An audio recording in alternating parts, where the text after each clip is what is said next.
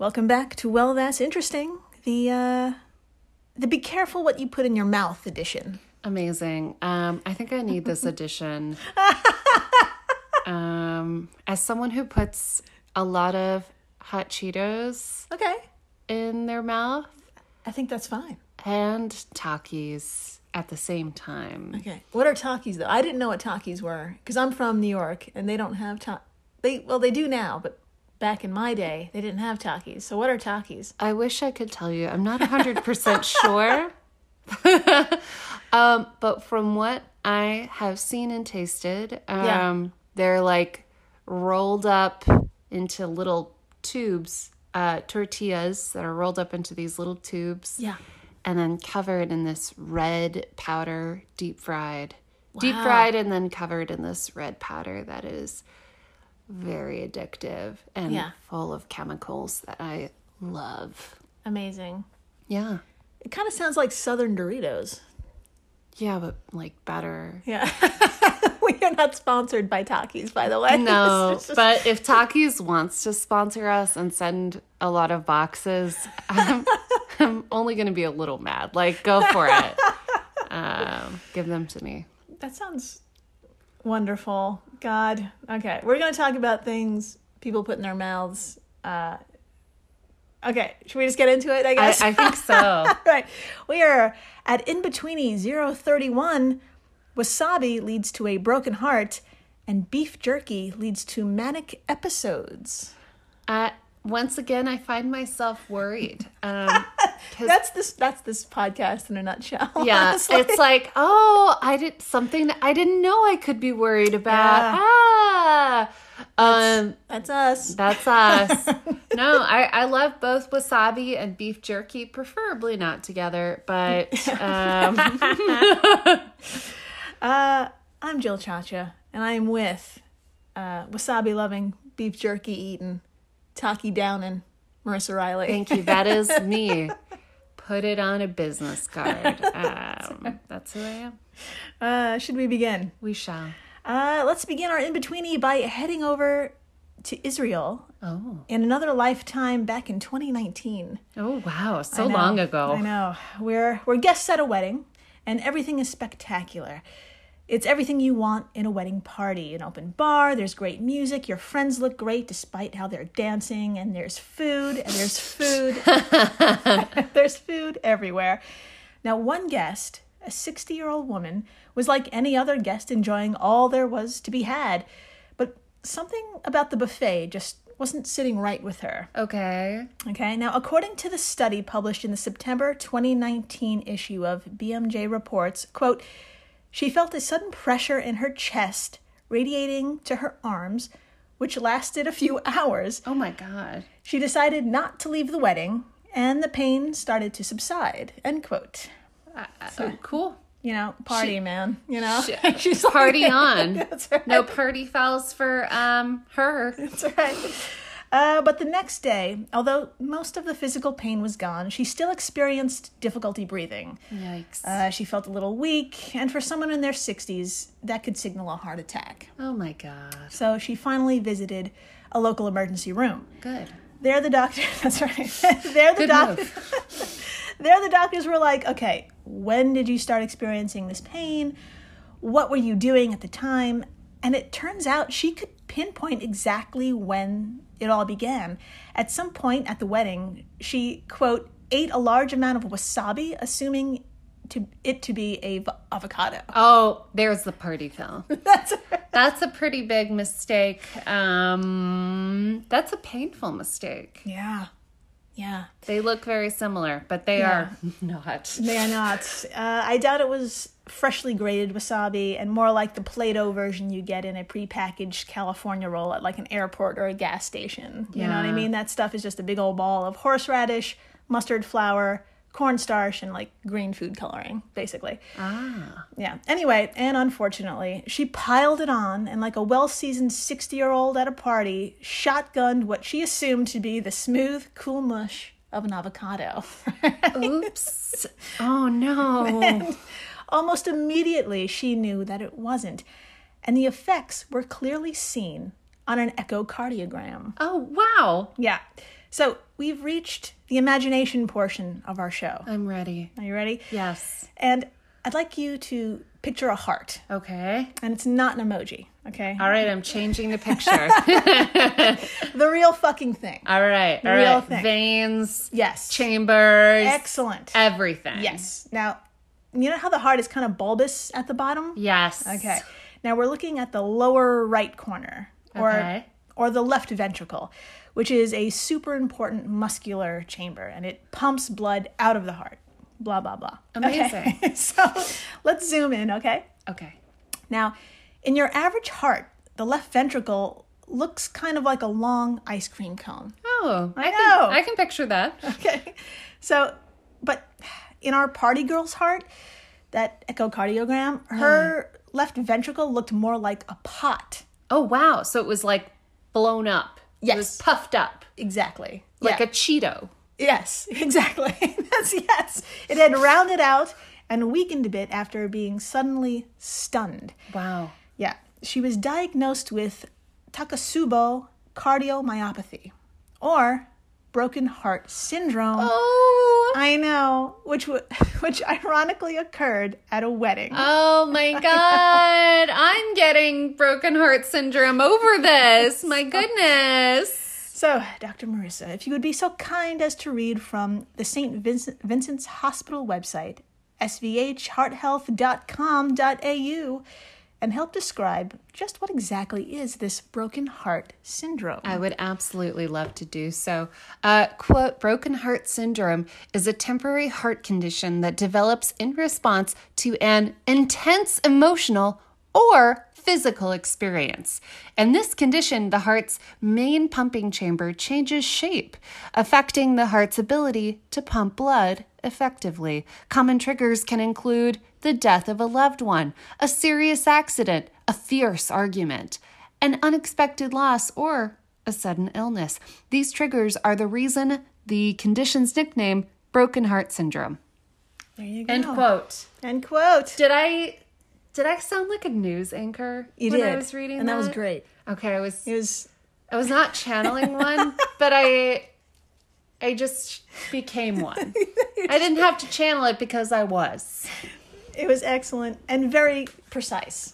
Very yes. precise. So, not only is it bonkers that this woman ate so much wasabi that it blew out part of her left ventricle, but that feeling you get in your chest after loss is an actual pain caused by an actual change in your heart. That's real? It's real. Your broken heart is actually real. Hurt? Yes. Oh my God. That's right. I have felt that before. Yes. Especially when they run out of Takis. That's right. So, just you alone in the bodega. I guess I'll settle for hot fries. Yeah.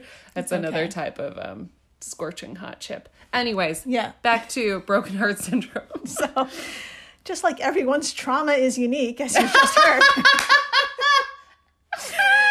According to the Mayo Clinic, there's no standard treatment for BHS. Some folks stay in the hospital while they recover, and they're prescribed medications similar to a heart attack. Wow. Medications called ACE inhibitors, and these medications basically help reduce the workload on your heart while that ventricle regains strength. Oh, it has to regain strength. Yeah, and it takes about a month for it to return to its normal coney shape. Wow. I know. Yeah, I know. And Dr. Marissa, would you please read the next steps suggested by mayoclinic.org? Of course. All right, quote, you'll likely need to have another echocardiogram around 4 to 6 weeks after you had, after your first symptoms you know what? You're doing great. Let's You lost your etiquette job. I know. I'm fired. All right, let's start again. Quote, you'll likely need to have another echocardiogram around 4 to 6 weeks after your first symptoms to be sure your heart has recovered. Ask your doctor how long you will need to continue taking these medications once you recover, as most can be stopped within 3 months. End quote. Yeah. The grammar was wrong, The grammar was really weird. I just reread and it. It's not your fault. No. It's the Mayo Clinic's fault. It's also my fault for copying and pasting and just quoting it without editing. No, it's totally fine. I thought we were depending on the Mayo Clinic, but now I see they're mildly unreliable. Well, echocardiogram, follow up, do it. Basically, that's what you want. And congratulations to our party girl for being the first person ever documented to alter her heart with wasabi. Wow. Amazing. That's her party. What a boss. I mean, that's incredible.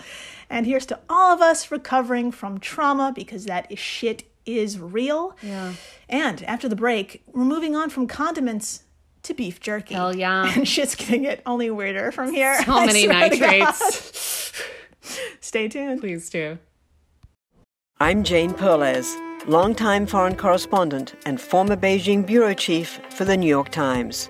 I've been a foreign correspondent in lots of places: Somalia, Indonesia, Pakistan, but nowhere as important to the world as China. I mean, China is not dropping anti-democratic paratroopers into Montana.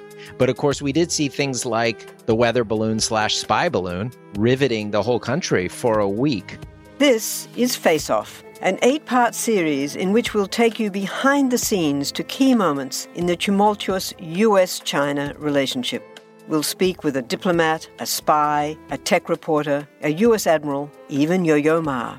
Plus, my pal and noted China historian Rana Mitter joins the conversation. We'll look at what's driving the two nations apart and explore whether anything can help bring them back together. Face Off launches April 9th.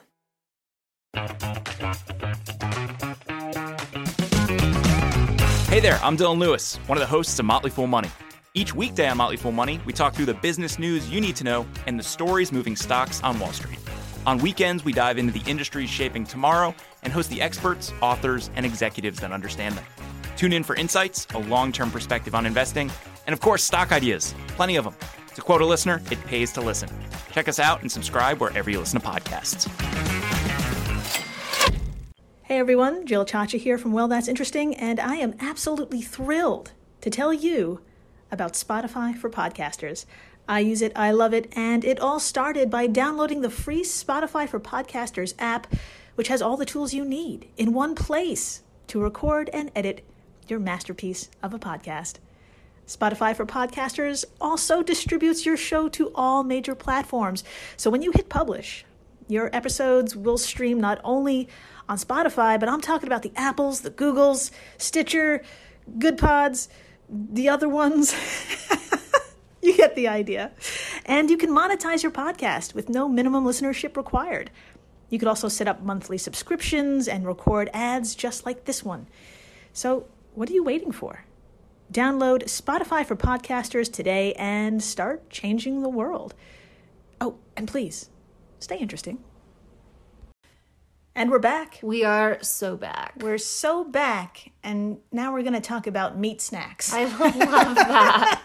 I love meat snacks so much. So, Dr. Marissa, are you familiar with the American of all American snacks, the Slim Jim? Am I familiar? What a question. Of course I am familiar with the Slim Jim. It is a skinny meat log. Yes. That is full of nitrates that you eat on road trips or any goddamn time you want. That's right. Exactly. It is a type of jerky sold everywhere in New York.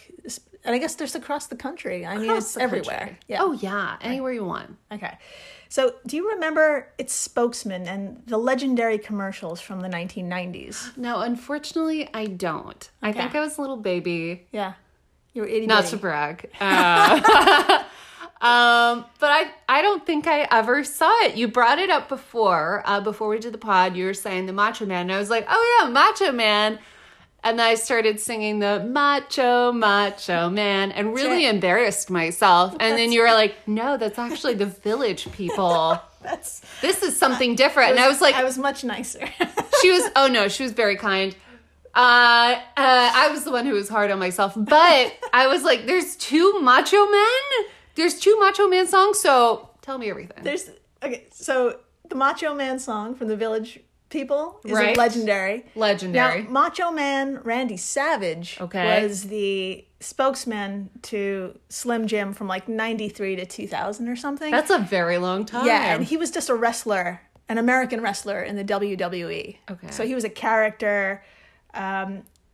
We're going to play a commercial from 1993. Okay. And it's on YouTube. So if you're a wee thing like you, or just not from the States, or you just need a refresher, or you just want 30 seconds of exceptional cinema, search Macho Man Randy Savage, Slim Jim, commercial number 1, and you're going to be in for a treat. Oh my God. We're gonna play it right now. I'm so excited. And I'm not even gonna describe what Randy Savage looked like. His voice says everything. And the summary of this commercial is, quote, Macho Man breaks into a rehearsal for a Romeo and Juliet play and tells them about the beef and spice. Okay, Oh my God.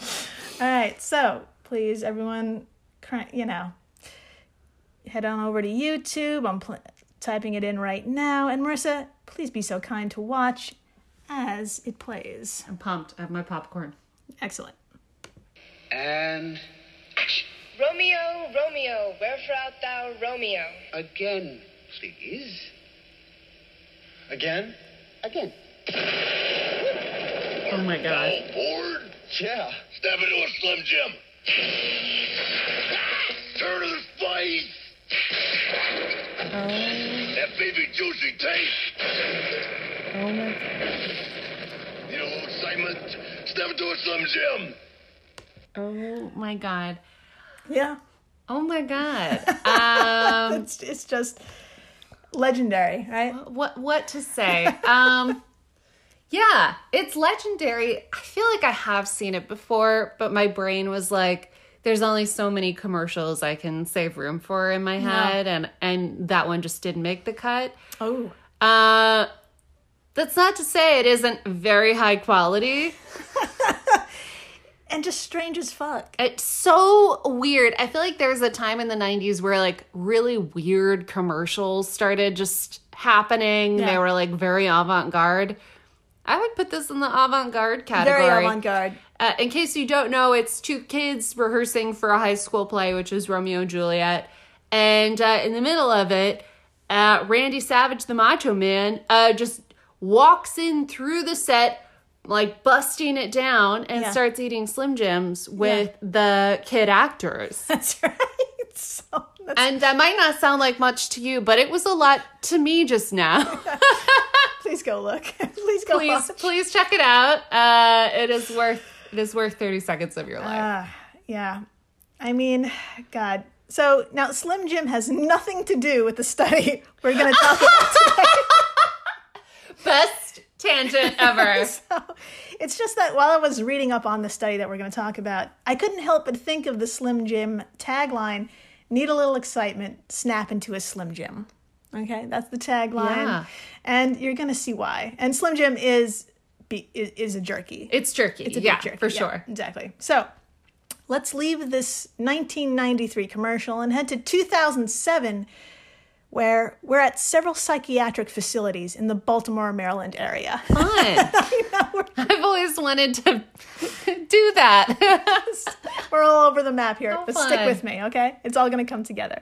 Now, for the past 6 years, Robert Yokin, a neurovirobiologist at the Johns Hopkins University School of Medicine, and his team initially set out to find connections between foodborne infections and mental illness. Oh. Now, more than 1,000 volunteers signed up for this study, which tracked their diet. The study group was made up of psychiatric care patients, and the control group were made up of people who worked at the healthcare centers or attended college. Those folks had no diagnosis of mental illness. Okay. Now, something super unexpected happened. They spotted a particular pattern over those 6 years. Now, would you be so kind to read from Yokin's published paper in 2018 in the journal Molecular Psychiatry? Absolutely. All right. Quote, here we go. We measured dietary exposures in a cohort of individuals with mania and other psychiatric disorders, as well as in control individuals without a psychiatric disorder. We found that a history of eating nitrated, dry cured meat, but not other meat or fish products, was strongly and independently associated with current mania. End quote. That's right. Oh my God. Yes. Jerky is making us manic. That's the short version of this. Jerky is giving us mania. So, yeah, some folks. The folks who are diagnosed with having manic episodes, who also reported cured meats as part of their diet, they were 3 times more likely to be hospitalized for mania. Oh my God. There was something about jerky that triggered an episode in folks already predisposed to mania. Wow. Jochen got to thinking that nitrates, like you said, in jerky were the culprit here. Yeah. Now, a few quick notes on nitrates. They're used to preserve and, like air quotes, improve the color of food. They're found in packaged processed meats. And the issue with nitrates is that, quote, on their own, they're not broken down by stomach acid. Wow. Instead, your gut biome can break down nitrate into nitrite, which can cause health complications. End quote. From our always optimistic friend, WebMD. Ah, I see where we're going. Something with the gut. Hey, put a pin in it. Put a pin in it. There you go. So, how are we going to dig deeper into this theory? Now, you can't ask people diagnosed with mania to eat stuff that can cause more mania. Yeah, yeah. It's just it's not good. It's fair. mean, and it's unethical. Enter our hero, the lab rat. Oh, that's right. Hey. Jochen reached out to researchers who specifically work with lab rats and continued the study on nitrates with them. Oh. Now, would you please do the honor of reading what the fuck happened? And this is from the Gizmodo article, Eating Beef Jerky Might Be Linked to Manic Episodes in Some People. Oh my God, of course. All right, quote, they first fed rats 14 grams of store-bought jerky every day, the rat equivalent of one snack a day in humans, and compared them to a control group. The jerky-fed rats began showing symptoms of hyperactivity and poor sleep within 2 weeks, while the control group didn't. Next, they fed specially made dried meat without nitrates to another group of rats, finding these rats didn't develop any symptoms. And lastly, they gave rats a typical rat feed loaded with nitrates and found the same pattern. End quote. It is the nitrates with rats. With the rats. That's right. There you go. So now, exactly. Remember we said put a pin in the fact that the gut biome breaks down nitrates. It's not the stomach, and that can cause some issues. Okay, yeah. So in rats, their guts break down nitrates too, just like ours. Yeah. Now, when Jochen's team took a gander at the rats' gut microbiome, the rats who ate nitrates had an increase of certain kinds of bacteria associated with behavior and cognition changes in animals. Wow. And there were molecular changes in their brains too, neural connections associated with mania. Mm-hmm. Now, quote, Jochen cautioned that the results can't prove that the gut changes led to the brain changes, end quote. There haven't been enough studies linking nitrates and people who are predisposed to mental illness. So those studies have to be formed. There's just not enough data, basically. That's fair. Yeah. But we do know the brain and the gut talk to each other. Like a lot. Yeah. Yeah, the gut has 500 million neurons connected to the brain through the nervous system alone. That's a lot. Yeah. Now, that sinking feeling we get when we're like stressed or nervous, that's our brain acting out, and it physically affects our gut. Holy shit. So that's a real... It's a real thing. Real thing. Yeah. And when your gut is unhappy, like, in other words, it's altered or it's imbalanced in some way, like extra nitrates maybe, or not getting enough of your favorite hot Cheetos or Takis, Marissa. Ah. Yeah, it's going to tell your brain, and your brain may make you act out. Oh, it has. Yes. That desire for hot Cheetos may not be your consciousness, but your gut telling your brain what it wants. And your brain makes you go out to the bodega late at night. Real thing that happens at least once a week. That's right. That's why I used you as an example. Thank you. You should. In some, quote, recent evidence indicates that not only is our brain aware of our gut microbes, but these bacteria can influence our perception of the world and alter our behavior. It is becoming clear that the influence of our microbiome reaches as far beyond the gut to affect the aspects of our biology few would have predicted, our mind, end quote. And that's from Scientific American, the article, Gut Feelings, the Second Brain, Our Gastrointestinal Systems. Wow. There you go. It's so real. Totally real. Oh my God. In my notes, I wrote, I desperately want pasta, and I wonder if it's my mind or my gut and butt. But honestly, either way, I'm fine with it. That's the way I ended writing this episode. As someone who knows you very well, I think it is many body parts that are begging for pasta constantly. Yeah. Everything from like your toes to your hair. Probably. Is in constant need of pasta. So it could be anything. Long story short, this one eats pasta a lot. And her body, a lot. There you go. So, I don't think either of our bodies show signs that either of us eat these things either. We just love these things, and that's just part of our personality. Yeah, it's totally there you fine. go.